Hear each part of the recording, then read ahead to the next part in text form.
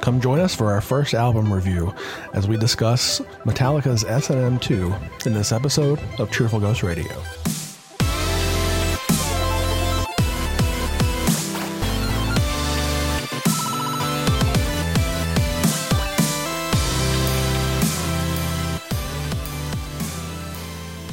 Cheerful Ghost Radio is a podcast from the Cheerful Ghost community about interesting stuff in gaming and other various bits of nerdery. Hi everyone, this is Travis, and today I'm joined by John Dotson and Tim. And today we're going to review Metallica's latest album, S&M 2.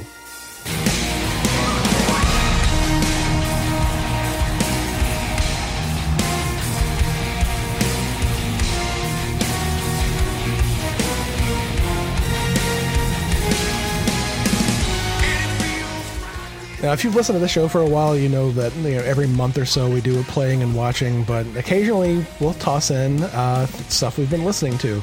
But I don't think we've ever done like a full-on album review for an episode, so this is a first for us. It's our first, yep. I know at least John and I were super stoked about this album. I've been a Metallica fan since I was literally 8 years old, when back in like 1989 I heard Injustice for All, and so, I was a tiny little metalhead, and I've never stopped loving Metallica, even through their Napster days. So I'm really excited to be reviewing... Napster bad. I'm really excited to be reviewing S&M 2 today with you all. S&M 2 was the sequel to the first S&M that was released back in 1999 with the San Francisco Symphony. This one was recorded... Well, it was filmed and performed in September of 2019...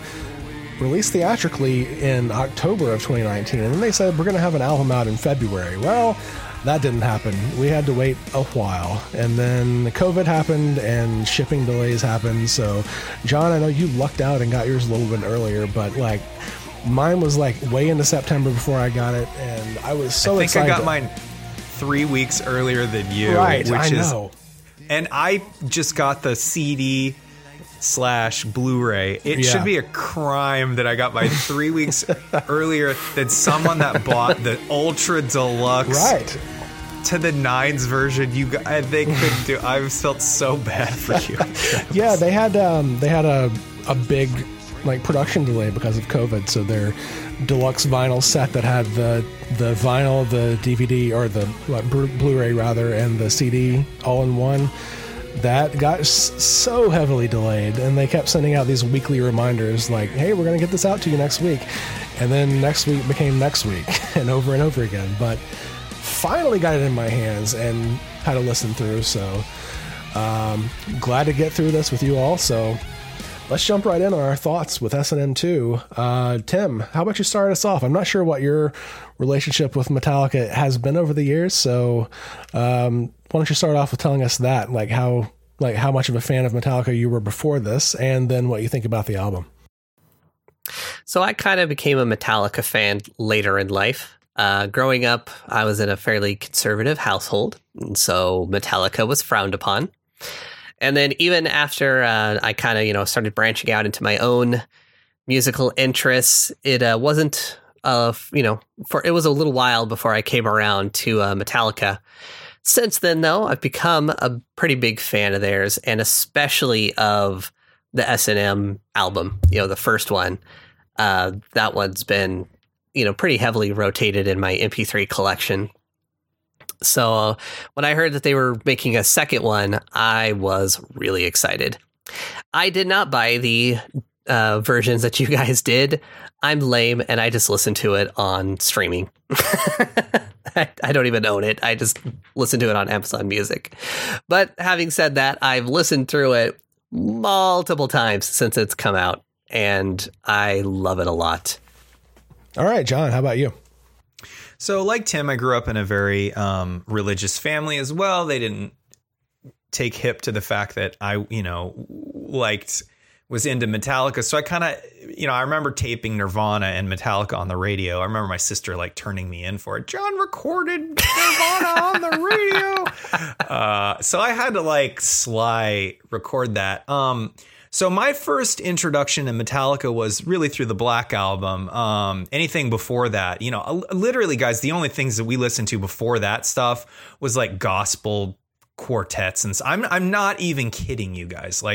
So it was the Black Album that got me into Metallica. And then through the 90s, I load and reload, obviously, because my parents sort of let my music taste go, in high school, which I'm really happy they did, because gospel music is not my thing anymore at all. I just don't. It's just not my thing. You don't rock out to the Newsboys still? Yeah, that's not gospel. But I mean like quartets, like moving on up, right. Reland. I mean, that's the kind of stuff we listen to, dude. Newsboys is so much better than that. But no, I don't listen to modern Newsboys at all. But wow, that was I just lost it. Anyways, so I know there's recently, so much I can add on to that. I know. Let's just not go down that rabbit hole. So, I really enjoyed the 90s era Metallica a lot. Now, I remember in high school, kids are like, oh, Metallica sucks because, this stuff's more alternative. And I agreed that it's really different than the stuff that came before it, but I still really like it a lot. And then later on in life, I really enjoyed everything from the Black on upwards to Metallica. And I got all their, I've got every Metallica album. I don't think I have Garage Inc. or Garage Inc. 2, but I've got everything else. And in the last 5 years, I bought all of Metallica's albums before the Black Album, because, again, it's an era that I totally missed. So we're talking about Kill 'Em All. We're talking about Justice for All, Master of Puppets. These albums are fantastic. I love it. I think Master of Puppets might be one of my favorite albums of all time. It's just chef's kiss good, and my son loves it. He loves Master of Puppets as a song and stuff like that. But man, you're raising that kid right. Listen to Master of Puppets, good job. He loves it. He loves it. He loves it. When we watch it and we're driving in the car, I can see his head bobbing back there. He likes it a lot. But Tim, like you, I think the original S&M, is one of the greatest Metallica albums ever written. I think it's really, really good. So overall, my thoughts on S&M 2, I kind of have a relation to the original, how I listen to Metallica music. But I would say that it's hard to talk about S&M 2 without talking about S&M. And so I want to sort of talk about that right now, which is if I have one critique for the original S&M album, and I don't have very many of them, it's that S&M is a balls to the wall album of let's just tear through our catalog with the orchestra. And it's amazing. However, it feels like they only have one setting on that album, and it's 2:11. You know what I mean? And I don't, and I think that when you listen to that album, or when I listen to that album, and it's over an hour and a half or something like that, Travis, maybe 2 hours almost. It gets a little fatiguing because, again, it just seems like they're just like rocking their asses off, and it's amazing. And so I think that S&M 2 is an improvement over S&M because it's elder statesmen of rock kind of collaborating with the San Francisco Orchestra, right? So not only are they saying, hey, we're going to bring back some classics. Again, we're going to bring back The Ecstasy of Gold. We're going to bring back a lot of songs that really worked great on S&M, but we're actually going to lean into what the San Francisco Orchestra does. And we're just going to have them play music, which is in our wheelhouse, like Iron Foundry. You know what I mean? Mm-hmm. And just like actual song, like actual orchestral songs. And then not only that, but they also kick off the second part with Pulling Teeth, which is probably one of the best versions of that song I've ever heard. Mm-hmm. And then they do The Unforgiven 3. So they don't even do The Unforgiven, which is what I thought they would have done, right? Because that would be a pull from the original S&M. But they do Unforgiven 3, and it's just the orchestra and singing, which is maybe my favorite version of that song. Maybe now it's incredible. So another thing that was surprising about S&M 2 was how much they lean into the latest full release Metallica album, Hardwired to Self-Destruct, I didn't think they were going to lean into that album as much as they did. There are a lot of Hardwired songs on S&M 2, and they're incredible on S&M 2. And I think it makes Hardwired better in listening to it. I don't know how, but I think it does. And they also pull a song off of, what's that album that they get the most crap for? Oh, what is it called? Saint Anger. Magnetic. Oh, Saint Anger. Okay. No, they don't get a lot of crap for Death Magnetic. They get the most crap, I think, for Saint Anger. And they pull All Within My Hands off of Saint Anger. And it works so well on this. It's like they basically realize that, like, we're going to take all of our material from when S&M came out, and we're going to do a lot of it in S&M 2. And we're not going to ignore any of it.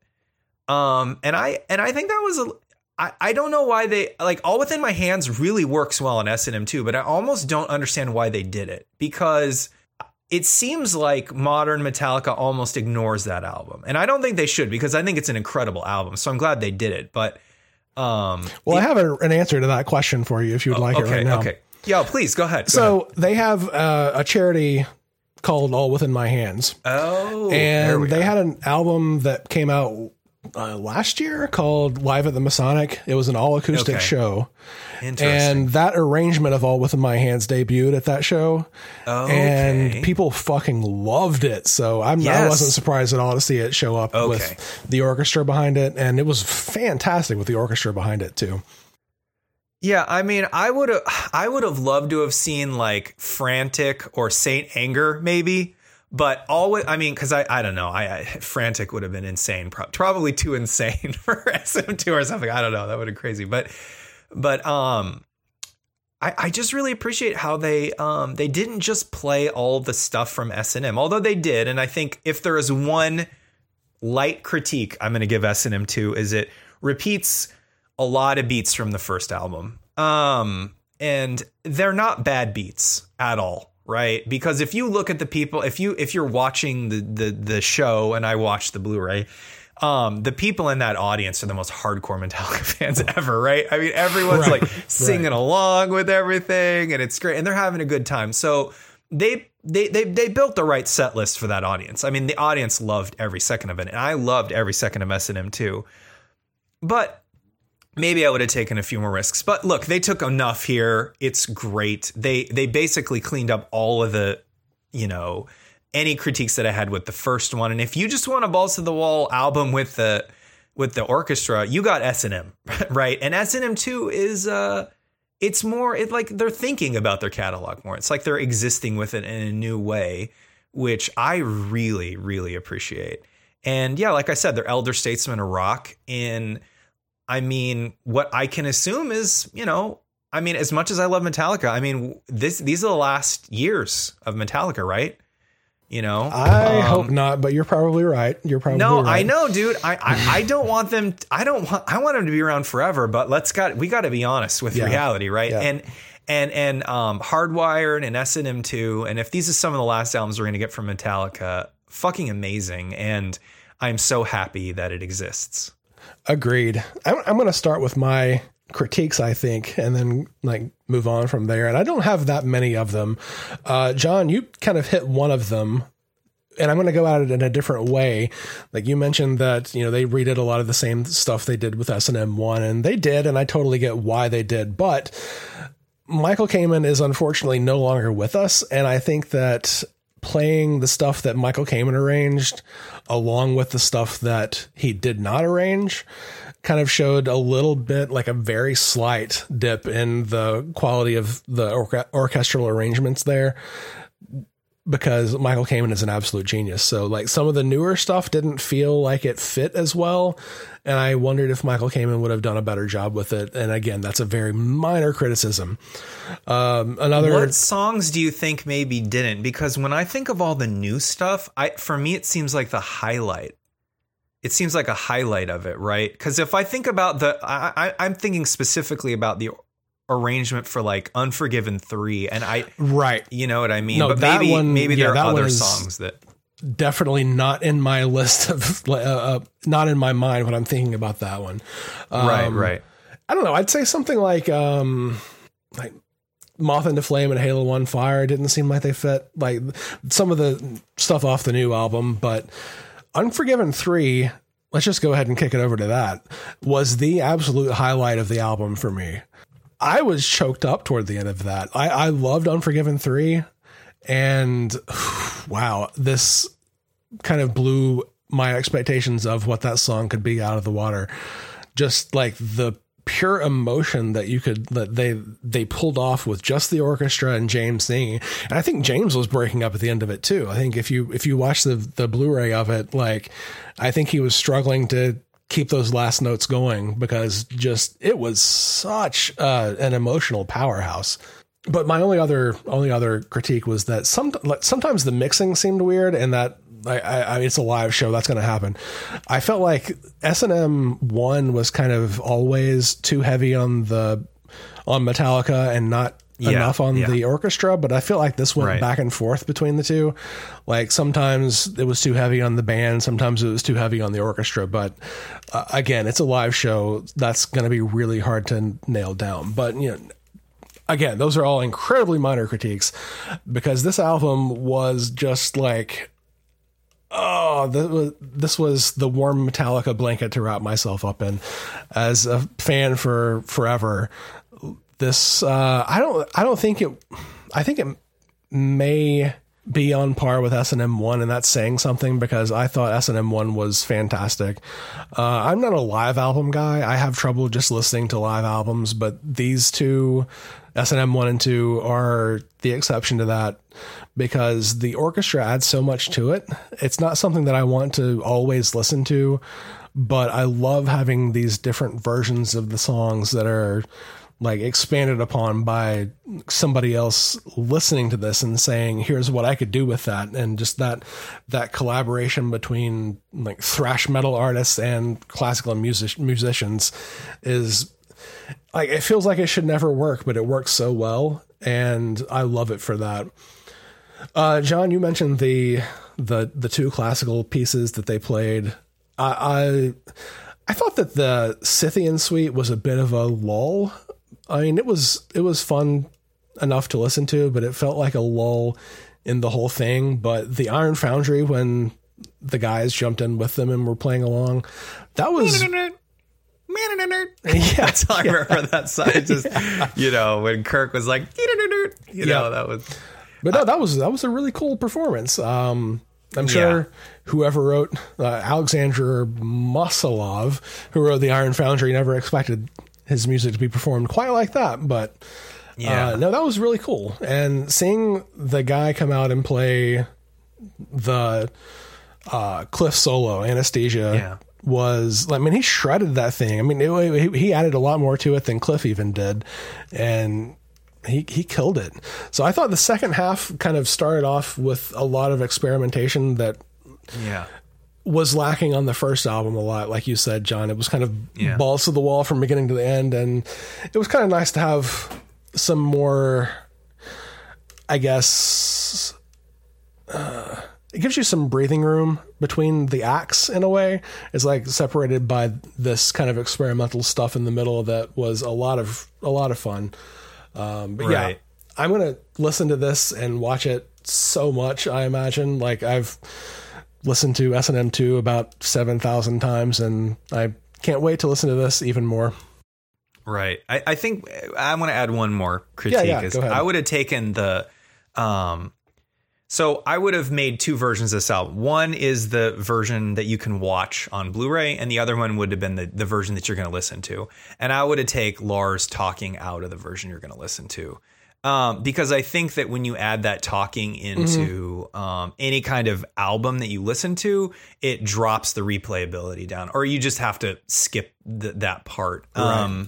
At least they kept those as separate tracks, so you can just skip through the intros really quickly. Or you can delete them off your iPhone or something. I agree. And also the album visually, the video of it is beautiful. I'm wondering where the 4K version of this is. Like, they didn't release one. I know. But I wish they did. It almost feels like they have one, or they record it in 4K. So yeah, I don't know if they're going to release it, but it's just visually, it's incredible. And you can see these guys' wrinkles so well. It's just amazing HD. Man, stop depressing me with that shit. I know. I love Metallica. I love them so much, but you know. Squeeze it in, crush it down. Hello, podcast friends. This is John Dotson, host of Cheerful Ghost Radio and the creator of Tale of the White Wyvern. If you listen to this show, you might be a fan of Cheerful Ghost, and maybe you read the articles on our site. And I've also checked out our new text-based adventure mini MMO, Tale of the White Wyvern. Cheerful Ghost is a scrappy indie community that makes awesome text games, and we'd love any support you can give us. Right now, if you head to Cheerful Ghost and hit the heart button, you have some incredible support options in that you can use to start, in that you could donate a few dollars through PayPal. If you wanted to do a bit more, you can buy a Cheerful Ghost membership that gets you some great supporter perks on Cheerful Ghost, as well as unlock some member-only titles and alternative cosmetic weapon, armor, and hat sets in Tale of the White Wyvern, including the coveted horse armor.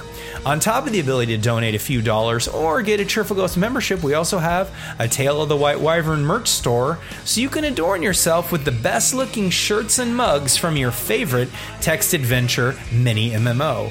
I love the mug and personally use it today to drink some coffee, which, you know, might be the best way to drink coffee. Might be the best way to drink coffee that was ever invented. At least I think so. Hopefully you do too. So we thank you for your support, and only want you to donate or become a member or buy merch if you can swing it, so don't do anything that puts you in financial trouble, friend. So thanks again, and hopefully we can keep Cheerful Ghost independent through your continued support.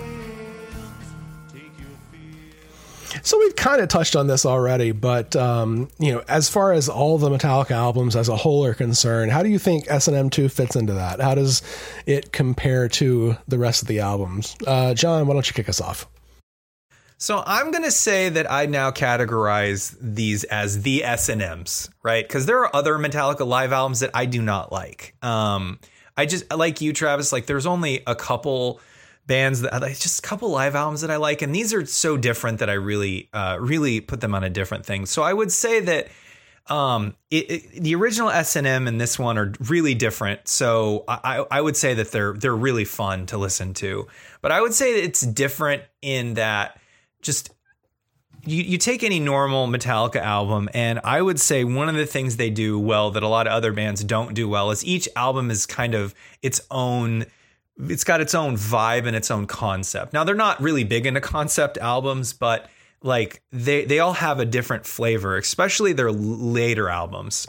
Very much have a really different, well, maybe Load and Reload, not so much. They're kind of very similar, but they all kind of have their own feel and flavor. And, you know, they took a lot of really different swings with some different albums. So I would say that it holds up really well compared to other Metallica albums, because again, I mean, you don't get a lot of repeating stuff. You know what I mean? I mean, you have albums like Death Magnetic that kind of try to go back to their earlier sound. You know what I mean? And to success, I would say, honestly. But yeah, I think it holds up really well. And I like that sort of that they're now doing, you know, a new live album with the orchestra when they haven't done one in a while since the 90s. So it's really nice.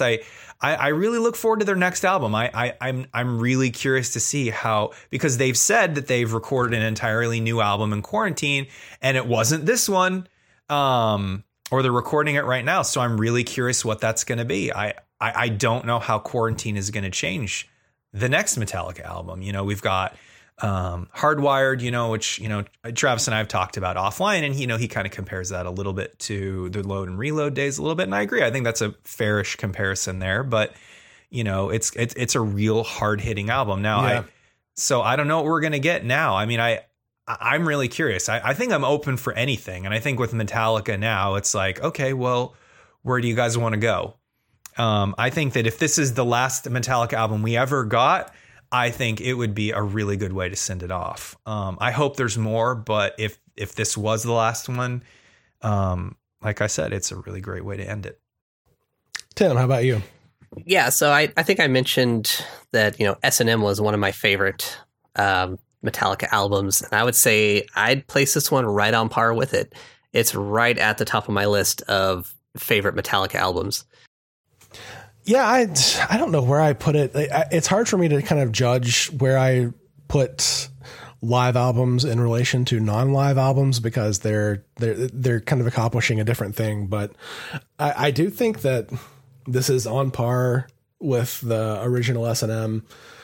But in terms of trying to put it along with the rest of them, it's really tough. John, like you mentioned, like specifically like my comparisons with Hardwired Self-Destruct with Load, the Load Reload era. And that was just part of it, really. Like Hardwired to Self-Destruct, I feel like was a kind of bookend. Like I think that Hardwired could have been like a finale to their whole career, and it would have been like, this is an example of everything that we have ever done here. Like you have Spit Out the Bone at the end of it, which is like the most thrash thing they've ever done. And then some of the stuff toward the middle that was kind of has some bluesy influence like the Load era. And I feel like this album, like you said, John, is, similar in that respect. Like it could be the live send off, where it's pulling together some of the best stuff they've ever done. And Travis, one question for you. Well, this is a comment really. So Metallica has done a lot of live albums, like a lot, but one thing they've been trying to do recently is really do different stuff. You know what I mean? So they did S&M, which was really, really not something that a lot of bands did. You didn't see a lot of rock. Well, firstly, you saw no metal bands work with the symphony, but few rock bands even did it, or pop bands even did it. When they did it, like a lot of other people started doing it, which was really cool that they sort of started that. But and then you see them with like Through the Never as a live album, which like mixes an actual film with a live album. I'm curious, like, and like, I don't know, like I really appreciate how they're trying to move with live albums and make them more than just, we're going to play a show, and record it. Through the Never got a lot of mixed reviews, but I thought it was really creative personally. I did too. Yeah. Although they never played Through the Never at that show. Like how did they not include that one song on the album? It's a good song. They really should have. Yeah. Yeah.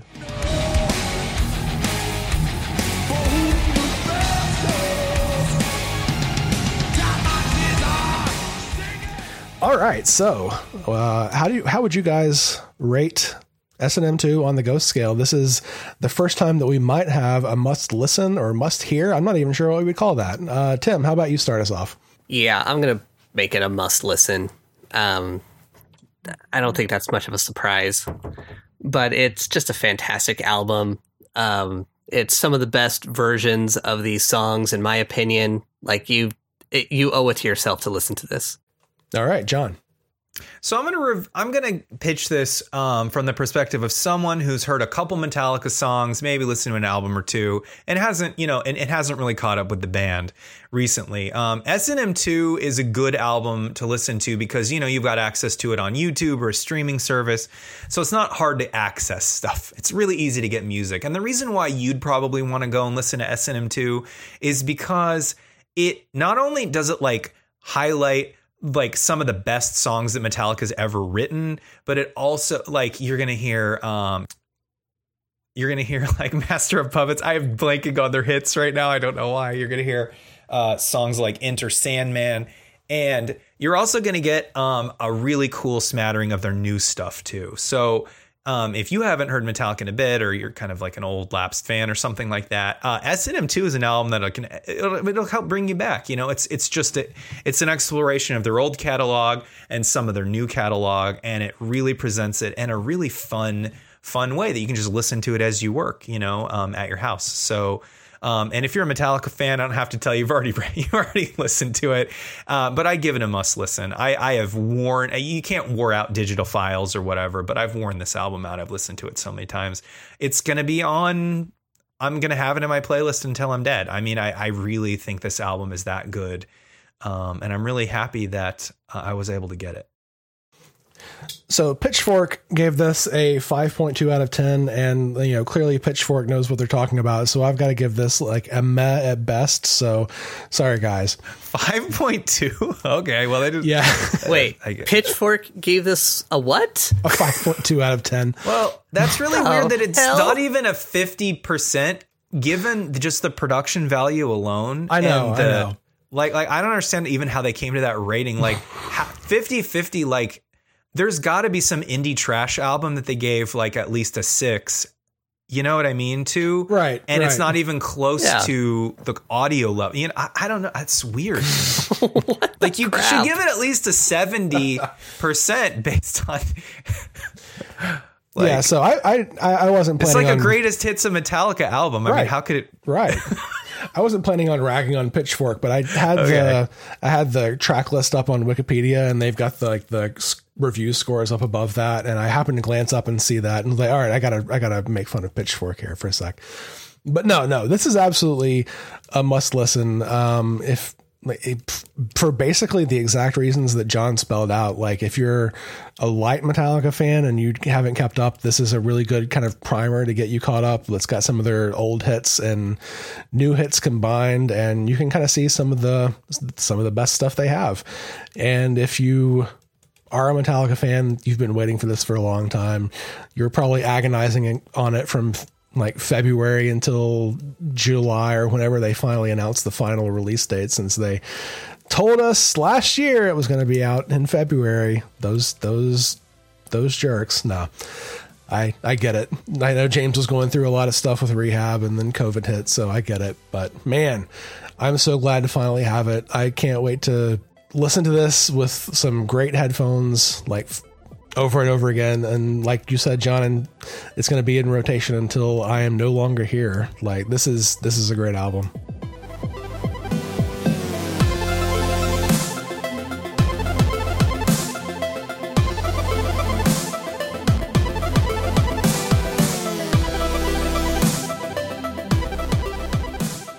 Cheerful Ghost Radio is brought to you by cheerfulghost.com, and our theme music is by Creo.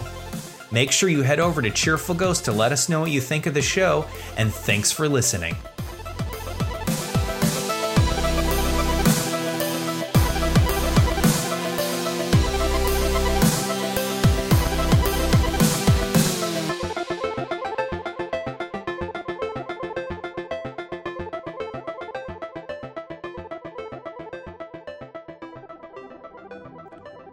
Yeah.